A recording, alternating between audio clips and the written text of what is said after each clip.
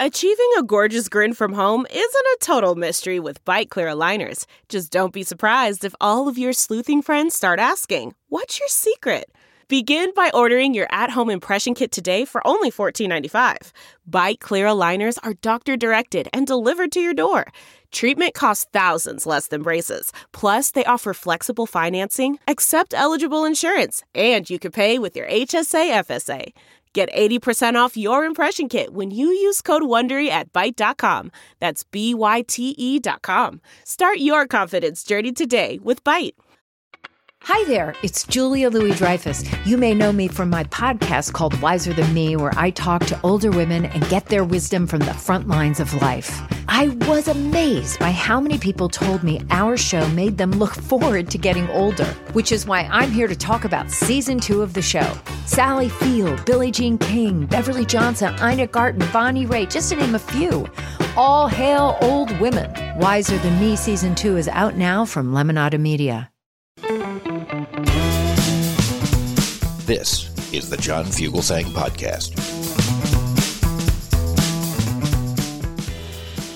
I need to thank everybody in D.C., all the great audiences that came out for our shows this weekend. Really, really a lot of fun. Thanks to all the other comics on the bill, and thanks to all you lovely people. Here's the thing. We live in New York City, right? So this has been the weird thing since I worked at SiriusXM. No one in the city has cars. I mean, a few people do, you know, really rich folks, and people like Thea who live in Brooklyn has cars. But generally speaking, you don't run into a lot of people who listen to SiriusXM because it's very car-centric culture. Now, a lot of y'all listen on the app and on demand and on your laptop like me, and I respect that. Maybe you listen through your Alexa systems. Maybe I need to say out loud in your house, "Alexa, play Tell Me Everything with John Fugelsang on SiriusXM Progress at 3 a.m. this morning." And let's see if that works. But for me, like, I got to go on the road to meet people who actually have SiriusXM subscriptions sometimes. So it was so nice, as it always is, to go out and play in another town. Jesus, it's nice to play anywhere again.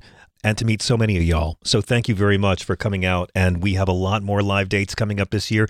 The Sexy Liberal Tour will be... Oh, this is exciting. With Stephanie Miller, Hal Sparks, Frangela, myself, a lot of special guests coming up on all the shows.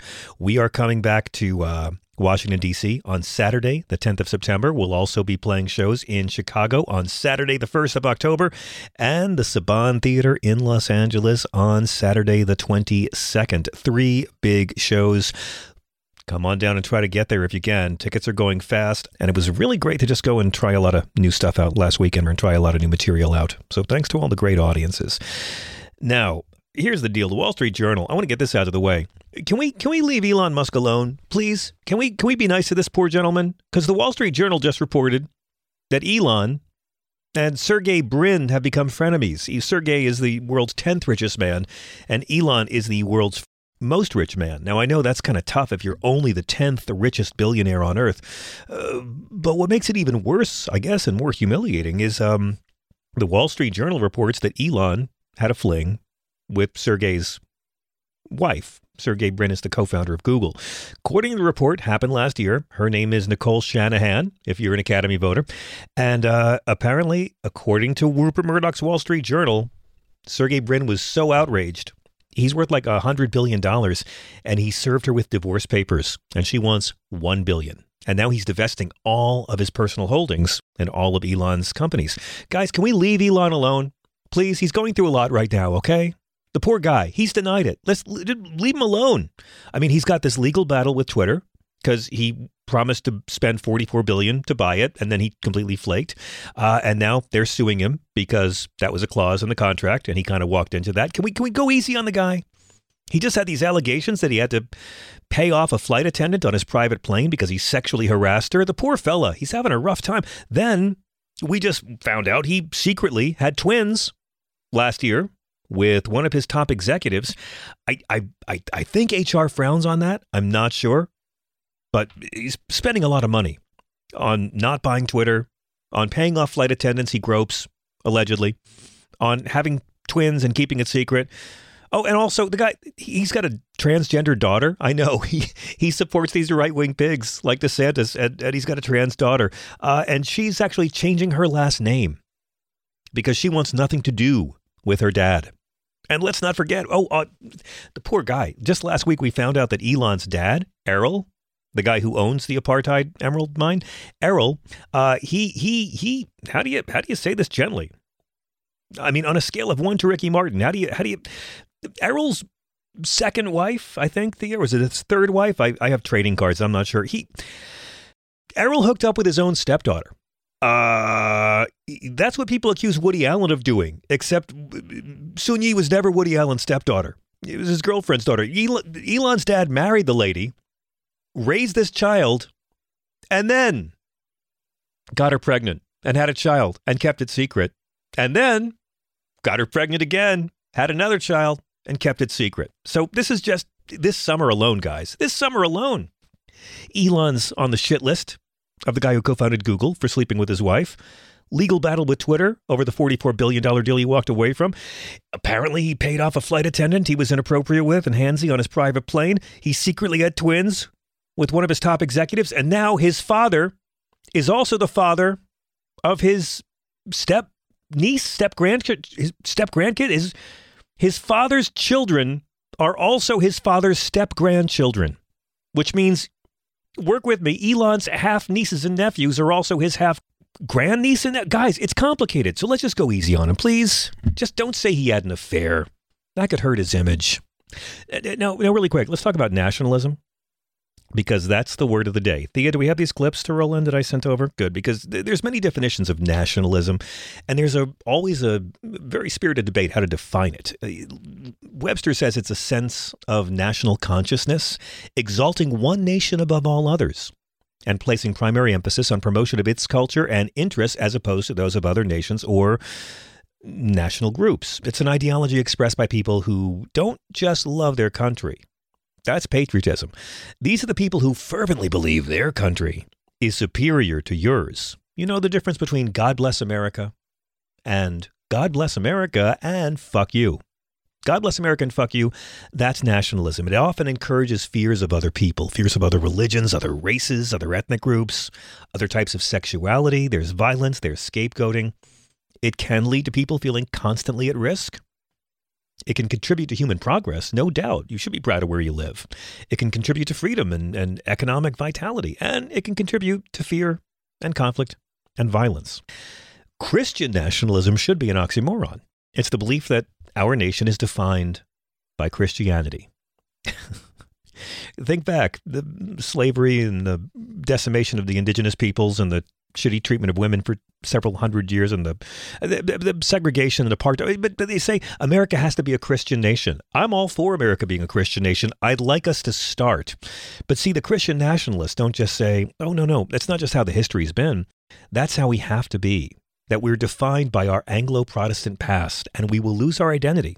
We will lose our freedom if we don't preserve our cultural inheritance. And by preserve our cultural inheritance, they mean impose it on everybody else. Christian nationalists don't necessarily reject the First Amendment. They don't necessarily advocate for theocracy. They just think Christianity should enjoy a very privileged position in the public square.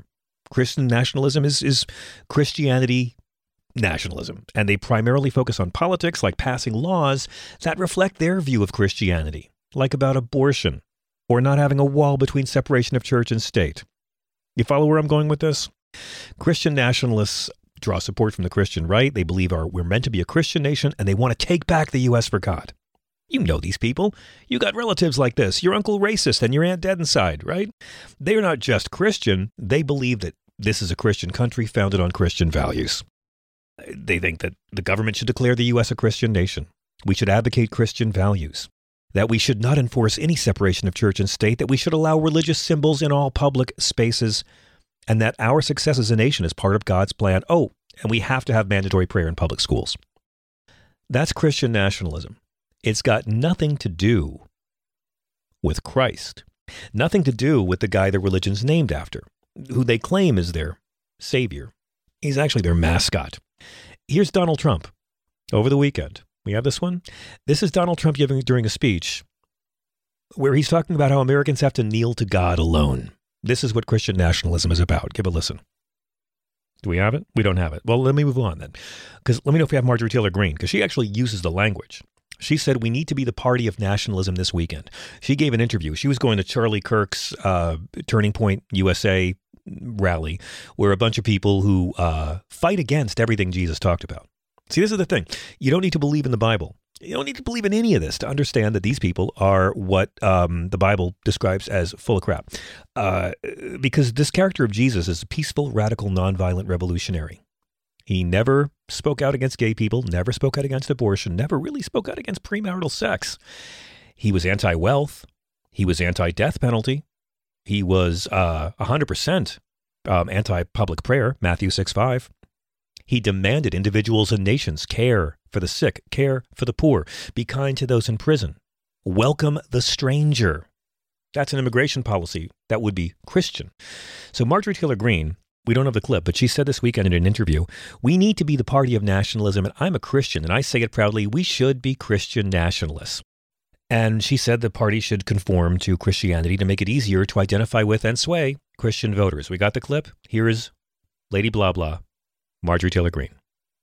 Just saying something, but follow difference is I believe in accountability, and I believe in not just saying something, but following through on it.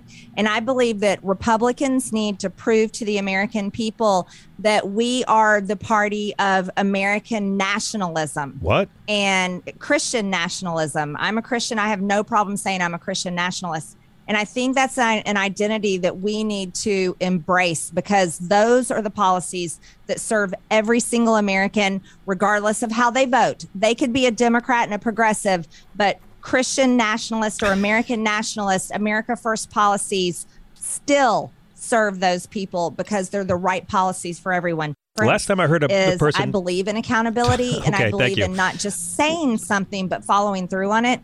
Last time I heard someone talking about nationalism and Christian nationalism in their country, it was in German. So, the Freedom from Religion Foundation shot back and they said that, she's conflating the term nationalism with patriotism.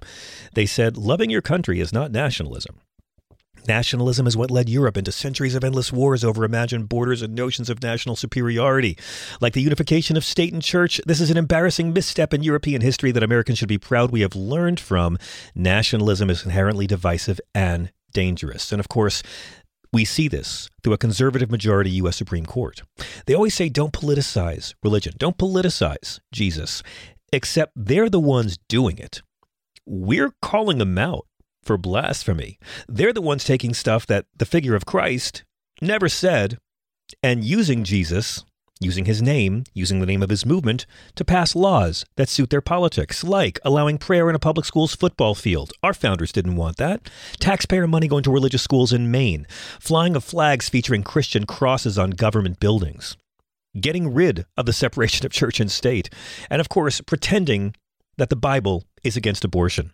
Guys, the first clause in the Bill of Rights, the Establishment Clause, that's what we've traditionally used to keep religion and government separate. These guys sort of view it as like a toxic Reese's cup. You got your church in my state. You got your state in my church. Tastes great. I don't like how it tastes. Shut up. Stop oppressing me. Congress shall make no law respecting an establishment of religion or prohibiting the free exercise thereof. Lauren Boebert, not a fan of that one. Remember her speech last month? She said the church is supposed to direct the government. She's tired of this separation of church and state junk. The church is supposed to direct the Marge, if you want a society where the conservative religious figures direct the government and there's no abortion and no gay marriage, Iran is waiting for you. But now we see Clarence Thomas on the court saying they want to find any way they can on the court. It's his goal to get rid of same-sex marriage, to get rid of access to birth control. And that's not popular. I mean, there was a new Morning Consult poll with Politico. 58% of Americans want to codify the right to same-sex marriage. Interracial marriage, only 15% oppose that. On abortion, 47% of Americans support federal legislation protecting abortion access. Only 34% are against that. 3/4 of voters back access to birth control, only 15%. So, that's where it's at, guys. What they're trying to do is not only unpopular, it's also unchristian. Christianity's been used to justify slavery, ethnic cleansing of Indians, war, discrimination against gay people and trans people, putting down women, enforcing apartheid and segregation in this country. but it's also been used to oppose all of those things. And so let me just close by saying, between 1881 and 1996, in Canada, more than 150,000 Indigenous children were separated from their families and brought to residential schools. And you already know this. We've talked about it a lot. A lot of these kids were starved, beaten, sexually abused. And then in 2021, the Tsawwassen Nation in Kamloops, British Columbia, found the remains of hundreds of children who attended a former residential school, where they took children from Indian families and more or less stole them and put them in schools to be white. And later on, last summer, there was a Saskatchewan community that found hundreds of more unmarked graves. And this gave a real reckoning to Canada, and the Pope heard it. And so today, the Pope visited Canada. And to everyone's surprise, he came to Indigenous territory and he apologized. They believe 150,000 Indigenous children went to these residential schools. Truth and Reconciliation Commission's report pegged the number of children who died at 3,200. Some say it's more like 4,000. And the Pope came for a week-long trip that centers around his apology for the church not respecting minorities, not respecting poor people, not respecting non-Christians. Humility. You know, the Christian point of view. I don't know if we're ever going to get that kind of reckoning in this country, but I will say it's going to be very awkward for all these Christian nationalist folks when Jesus comes back and he's a homeless, brown-skinned liberal who speaks no English. Man, that sunset is gorgeous. Grill, patio, sunset. Hard to get better than that. Unless you're browsing Carvana's inventory while you soak it all in. Oh, burger time. So sit back, get comfortable. Carvana's got thousands of cars under $20,000 just waiting for you. I could stay here forever. Carvana, where car buying meets comfort meets convenience. Download the app or visit Carvana.com today. CarMax is putting peace of mind back in car shopping by putting you in the driver's seat to find a ride that's right for you. Because at CarMax, we believe you shouldn't just settle for a car. You should love your car. That's why every car we sell is CarMax certified quality, so you can be sure with upfront pricing that's the same for every customer. So don't settle. Find love at first drive and start shopping now at CarMax.com. CarMax, the way car buying should be.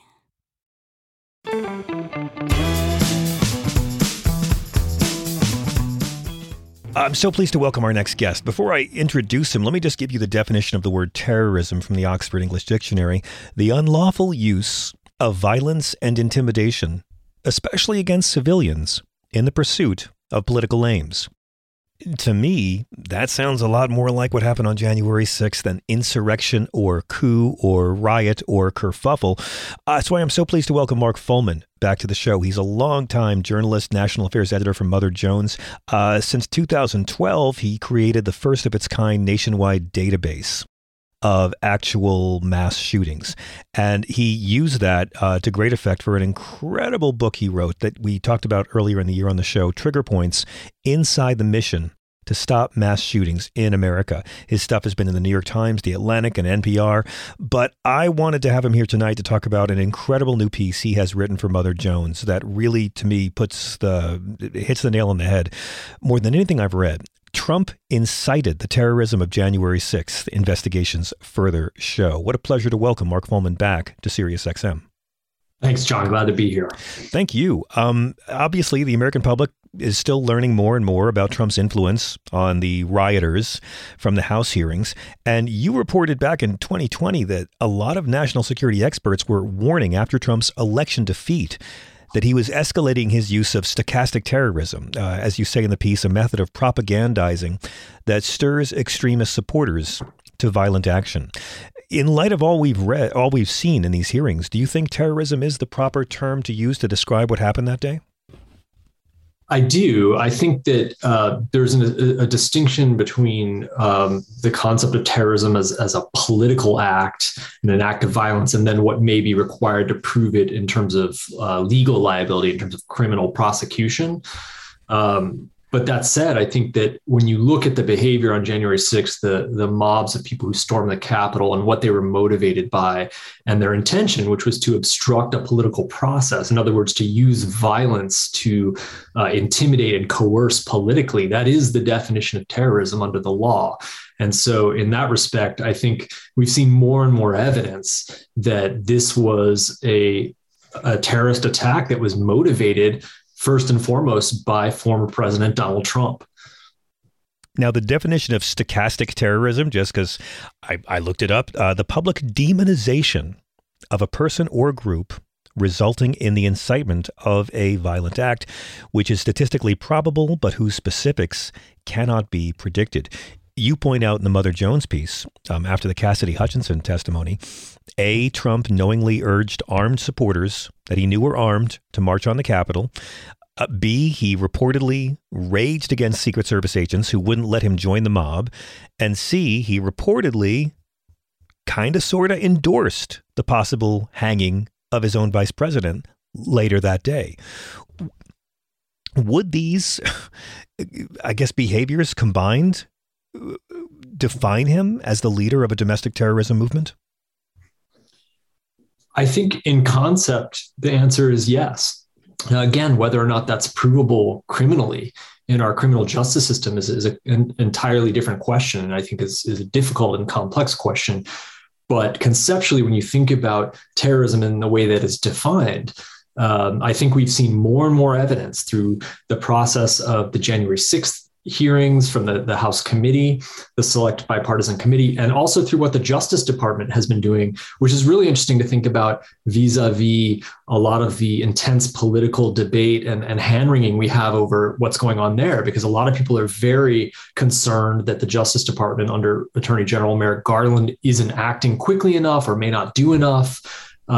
At the same time, for anyone who's followed the investigations that they have done, we've seen this growing pile of evidence of what the kind of low-level perpetrators of January 6th have done with these hundreds of prosecutions that have gone on, not just in terms of what they did at the Capitol and the offenses that they've been charged with, in a lot of cases misdemeanor offenses, but also looking at their motivations and looking at the things that they've said and done in terms of Trump's rhetoric, the lie about election fraud that compelled so many people to go to Washington and then to act violently, to focus on Vice President Mike Pence as a target, which, as I think you just noted, Trump not only knowingly sent armed supporters to the Capitol after his speech at the Ellipse on January 6th, he knew that Pence was in danger. He knew that people there were calling for Mike Pence to be killed. And then how did he respond? He tweeted harsh criticism of Mike Pence, essentially pouring fuel on the fire in the eyes of the January 6th committee. So this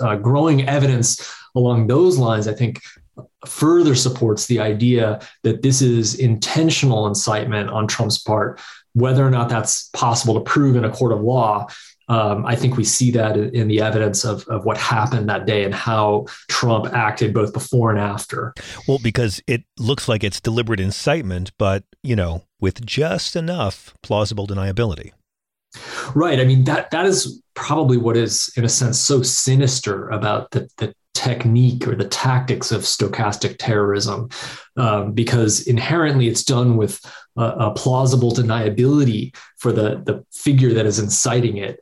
So in other words, Trump, who I think honed this tactic very well, I write about this in the piece, he did it throughout his presidency by continually using ambiguous language, just ambiguous enough to be able to deny that he was calling neo-Nazis in Charlottesville some very fine people, or to call for the liberation of state capitals when he knew that armed militias were there protesting pandemic restrictions, to tell the Proud Boys famously to stand back and stand by in the home stretch of the presidential election. What does that really mean? Well, when I began talking to national security experts about this in fall 2020, they were telling me, the Proud Boys know exactly what he means. that, you can't look at Trump's words alone and say he's telling them to go commit violence, but they're hearing it that way. And we've seen plenty of evidence of that now, particularly in hindsight, looking at all of these cases of violence that followed, of course, culminating with January 6th at the Capitol. Well, let me bring up one of those players who was convicted by a jury in March, and that would be Bachelor number 1, Guy Reffitt.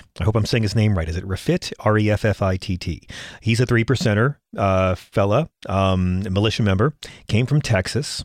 He came to D.C. for the rally with many guns. He was wearing heavy tactical gear. He was recording the whole thing with his helmet camera.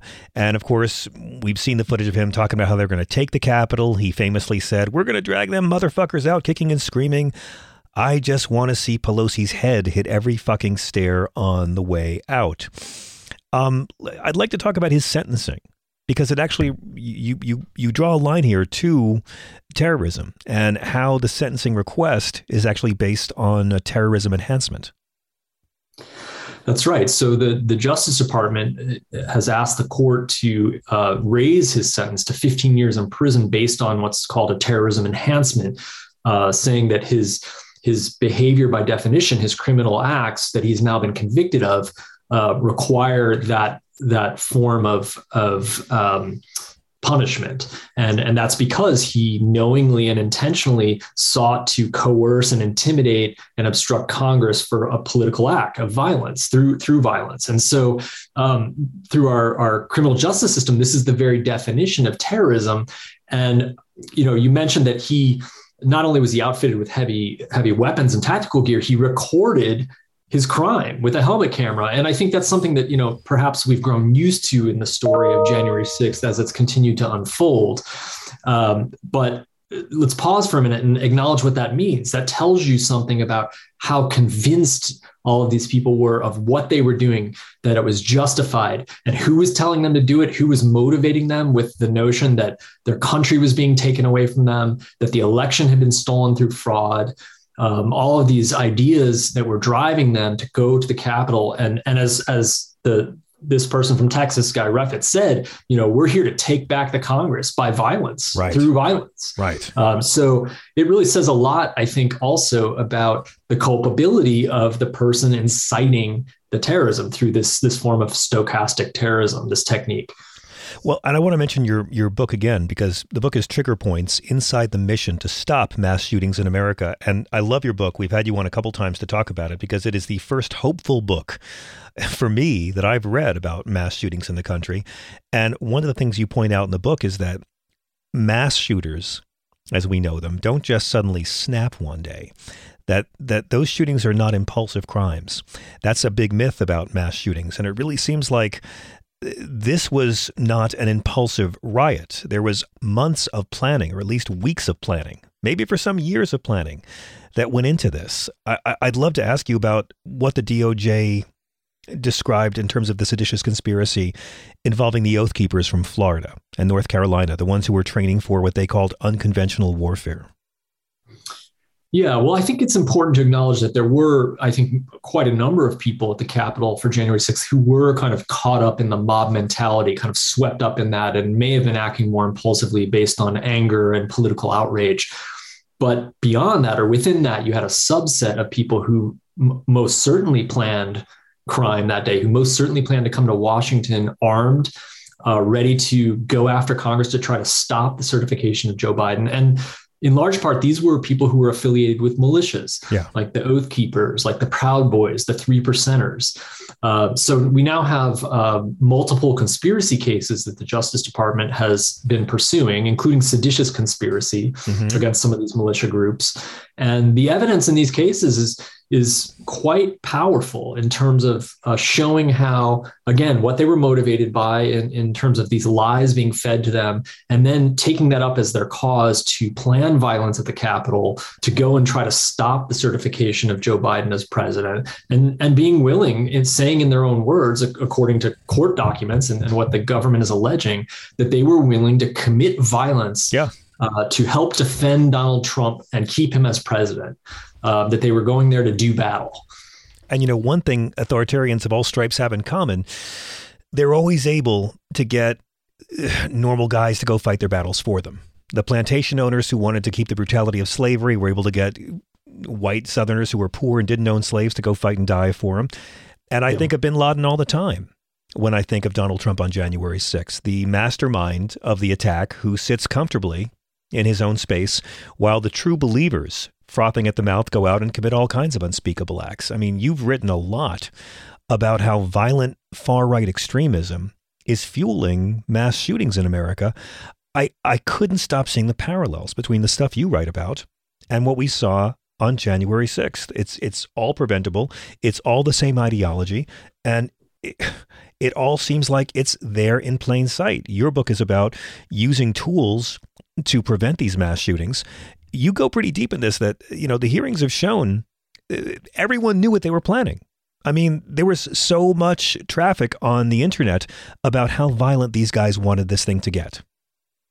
Yeah, I think we still face some very big and troubling questions about why more was not done to defend Washington, D.C. on this day, to prevent this from happening when there was, the intelligence streams were going crazy with this stuff.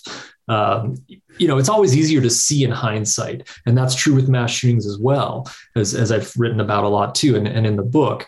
But I think also, to your point, one of the things that I focus on with trigger points and in my writing about mass shootings and preventing them is that extremism, political and ideological extremism, is a growing factor in the problem of mass violence, in mass shootings. We've seen more attacks of that nature.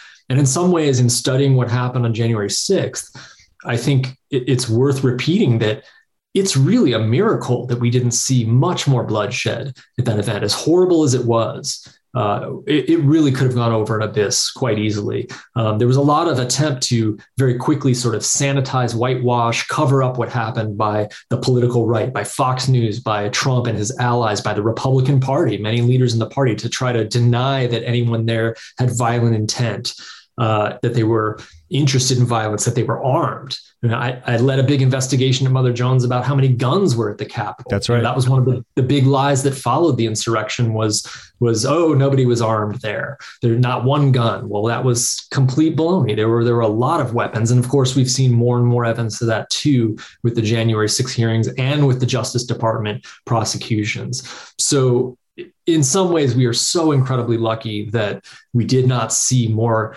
death and injury on that day, and even the possible murder of members of Congress or the vice president. I mean, imagine what world we'd be living in now if that had happened. And I think we were much closer to that than many Americans realize.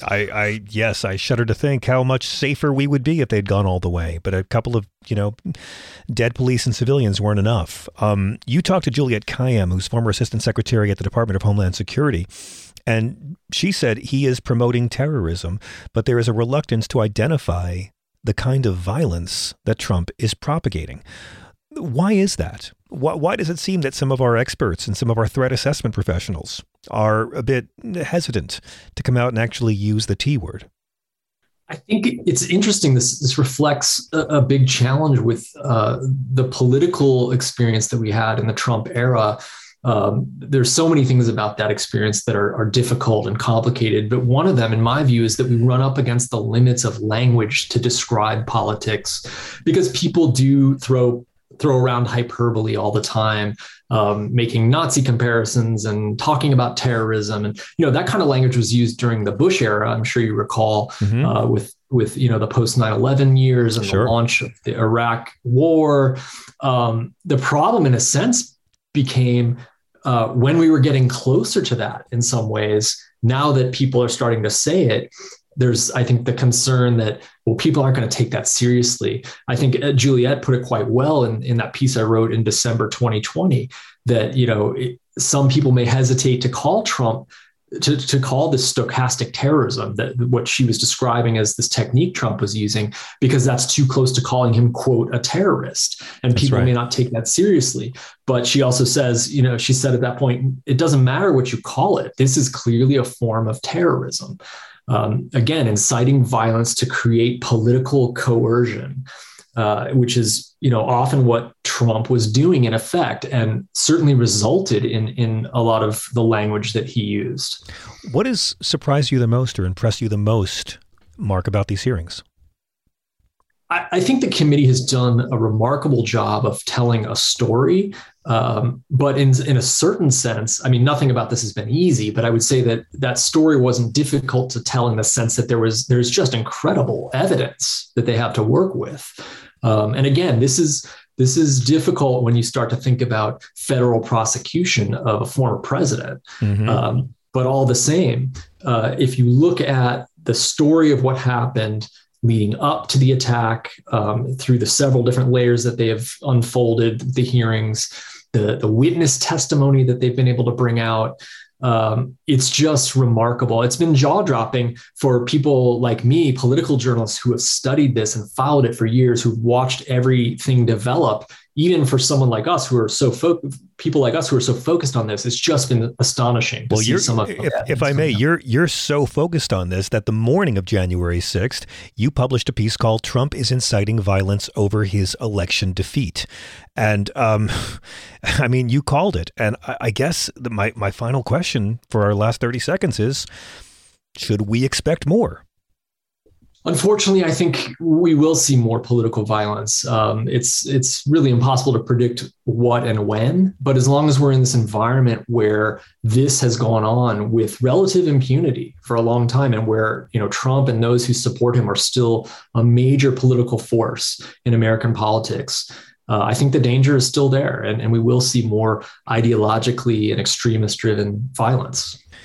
What a pleasure. I'm so grateful we could get you back. I love this piece so much. Everyone's got to read it, Mother Jones. Mark Fullman is the National Affairs editor for Mother Jones. His essential book is Trigger Points: Inside the Mission to Stop Mass Shootings in America. Sir, how can our listeners follow you and keep up with your work? I'm most active on Twitter at Mark Fullman. That's the easiest place to find me. And Mother Jones, my byline is there regularly. And you can find Trigger Points at your favorite bookseller just by Googling Trigger Points. It's a great read. And again, it's the only book I've read about mass shootings that did leave me hopeful. Mark Fullman, thank you so much for joining us, and thanks for all you do. We've got to take a very quick break. We'll be right back for a full hour of your calls with comedian Rhonda Handsome. We're at 866-997-GRIT. Delve into the shadows of the mind with Sleeping Dogs, a gripping murder mystery starring Academy Award winner Russell Crowe. Now available on digital.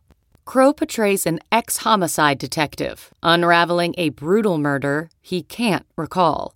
Uncovering secrets from his past, he learns a chilling truth. It's best to let sleeping dogs lie. Visit sleepingdogsmovie.com/Wondery to watch Sleeping Dogs, now on digital. That's sleepingdogsmovie.com/Wondery. Okay, picture this. It's Friday afternoon when a thought hits you. I can spend another weekend doing the same old whatever, or I can hop into my all-new Hyundai Santa Fe and hit the road. With available H-Track all-wheel drive and 3-row seating, my whole family can head deep into the wild. Conquer the weekend in the all-new Hyundai Santa Fe. Visit HyundaiUSA.com or call 562-314-4603 for more details. Hyundai, there's joy in every journey.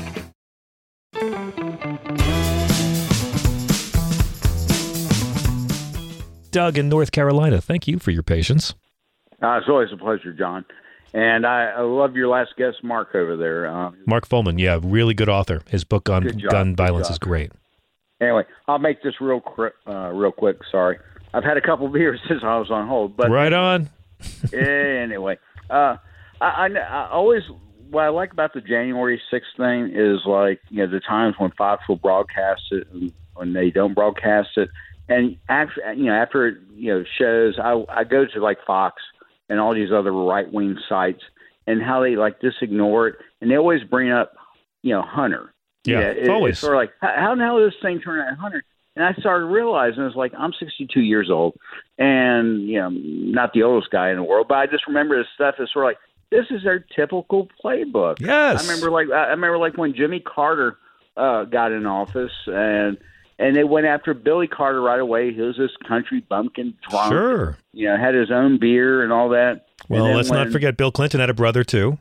Oh, yeah. Yeah, that's, Roger Clinton, and they were saying he was a coke addict and a horrible entertainer. And they kind of briefly went after Chelsea, with Rush Limbaugh saying she was the White House dog. And then all of a sudden, I remember a couple times Sean Hannity had on like Obama's half brother or something like that. Yeah. And he never really got the half brother to say anything really bad about it. But boy, he was just asking like this, like really leading questions. The kind of like, come on, give me something out of this thing. And now we have Hunter Biden. Well, look, I mean, I don't mind the scrutiny as long as it's consistent, right? I mean, Donald Trump's kids, they were indicted. They were investigated for charity fraud, and the three of them have been banned from running charities in the state of New York along with their dad. They actually had to take a course, Ivanka, Eric, and Don, about how to not defraud people through a charity. So, look, Joe Biden has created 9 million jobs. He got unemployment down to 3.6%. He ended a 20-year-long war. He signed a $1 trillion infrastructure law, signed a $2 trillion rescue plan, first major gun law in 3 decades. So with that many accomplishments, you better expect to hear a lot about Hunter Biden, right? I mean, God, when we get the August economic report and find out inflation is shrunk, you're going to hear more about Hunter Biden. It's ridiculous. I just remember when people started bringing up about Bristol Palin, the so-called hey, I'm for chastity and all that. Even I get pregnant all the time. No, it wasn't because she got pregnant. No, is it with her? I mean, no one was really worried about her, but she was taking $15,000 a speech to preach the virtues of chastity, even though she'd had one out of wedlock child and then had another one after her public speaking career. But their side was like saying, "Oh, no, hands off. You can't talk about her. That's how dare you do that? I think when you put yourself out in public, you put yourself out in public. Now, Chelsea Clinton, Amy Carter, the Bush twins, they didn't do that. But if Not you at are all. And as far as Hunter Biden goes, I'll tell you what I tell everyone who asks me about that. I say, I support investigating the business dealings of the children of all presidents. Do you? Because Jared Kushner helped a prince get away with murder, and Trump helped him do it. So I say, go ahead, investigate Hunter Biden all you want. And now let's find out how many patents China gave Ivanka. Yeah. And that prince said that, they had Jared in his pocket there. Yeah. It's sort of like, what? Yeah.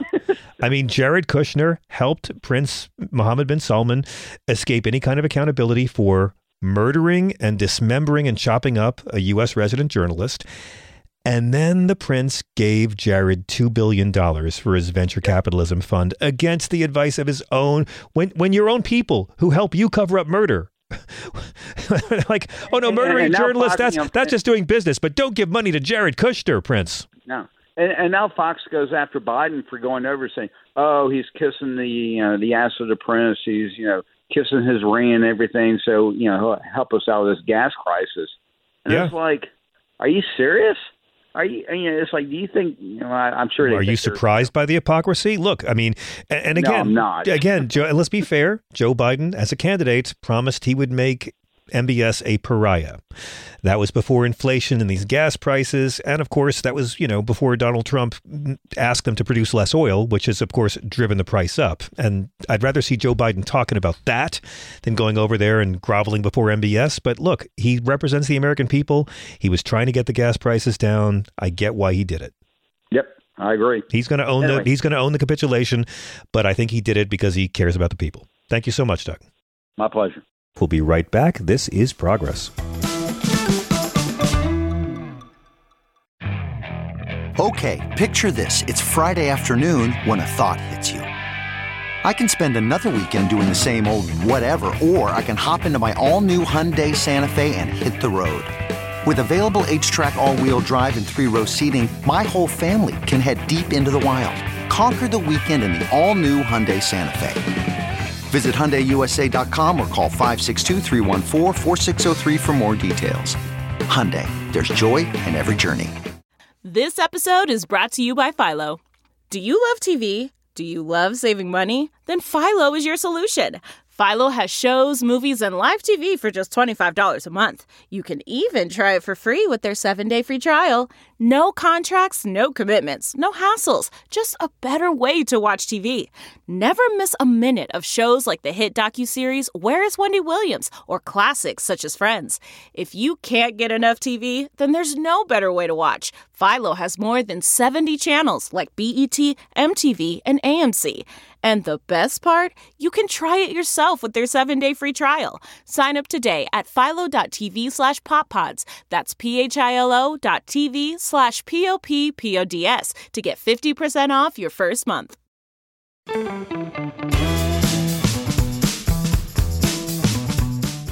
You know whose work I enjoy?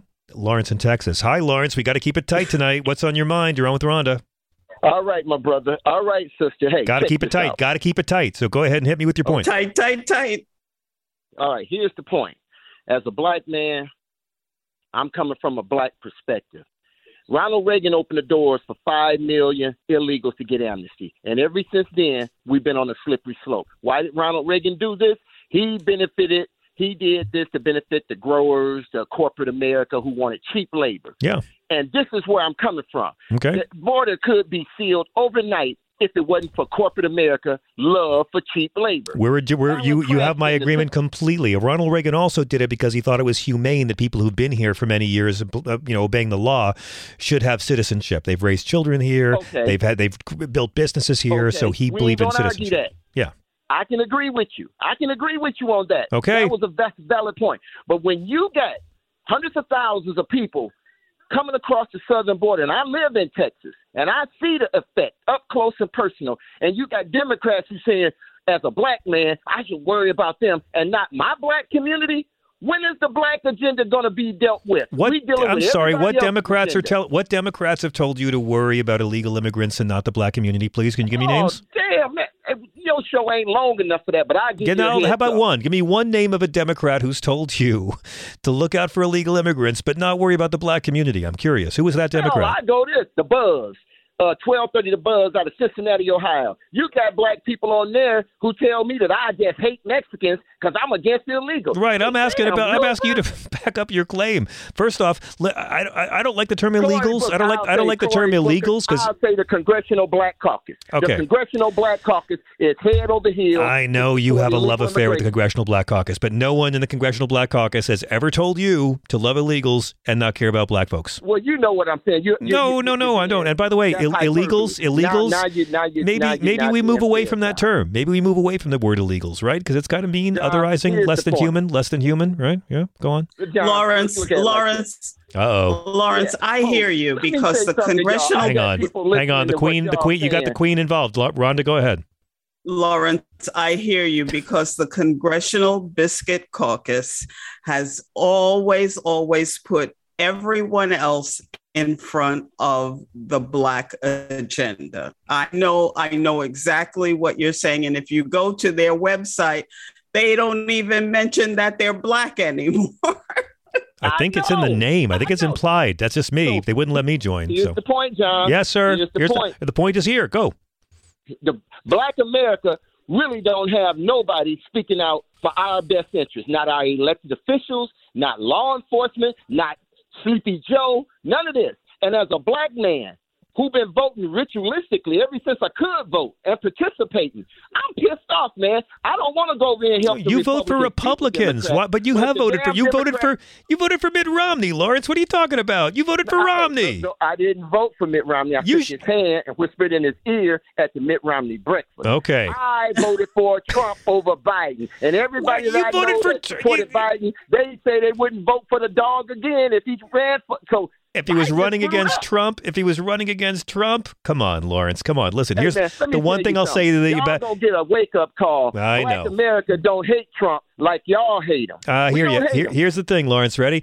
Any politician who talks about illegal immigration or tries to get you angry about illegals, but they don't talk about the white people doing all the hiring, that person's lying to you. I agree with you. Okay? I agree with you. So these people are trying to seek a better life. And if you and I were in Mexico or Central America and wanted to feed our kids, we would take the risk too. Okay? I don't go after those people. I fight to change my government. Okay. Good luck with the cartels, Lawrence. Good luck with the cartels. John, I'm sorry, but these people from Central America are fleeing the violence of our drug war, Lawrence. They're fleeing our violence. John, if you go along with that ideal, then all the black people who suffered through lynching and Jim Crow and slavery. We should have all, as soon as emancipation, we should have all packed up and left this country. That's not what I'm saying. What I'm saying is I have empathy for all marginalized peoples. I don't support breaking the law, but the reason there are undocumented immigrants here is because white people want to exploit their labor. Either treat them like humans or lock up the white people so they don't come anymore, but it's supply and demand. But John, here's the point. I gotta run. Give me the point really quick. Much. Okay, I know we do. We agree on so damn much. Why aren't we able to sit down and break bread and come to a resolution on the things that we agree on? Because you get suckered by guys like Donald Trump. You voted for Donald Trump after he told 30,000 lies. Do you know why I voted for Donald Trump? Because you don't like Joe Biden. I voted for Donald Trump because my enemy's enemy is my friend. Yeah, that's how, by the way, my enemy's enemy is my friend is how we wound up getting Saddam Hussein. Rhonda, I'll give you the last word. Lawrence, let's go with locking up the white people, okay? I'll go with that. Let's go with that. Lawrence, I got to run, but I thank you. It's great. A quick break. Oh, I love that man. I want to just bottle his energy and rage. He's got enthusiasm. I would huff his rage out of a paper bag behind a gas station. We got to take a break. This is Progress.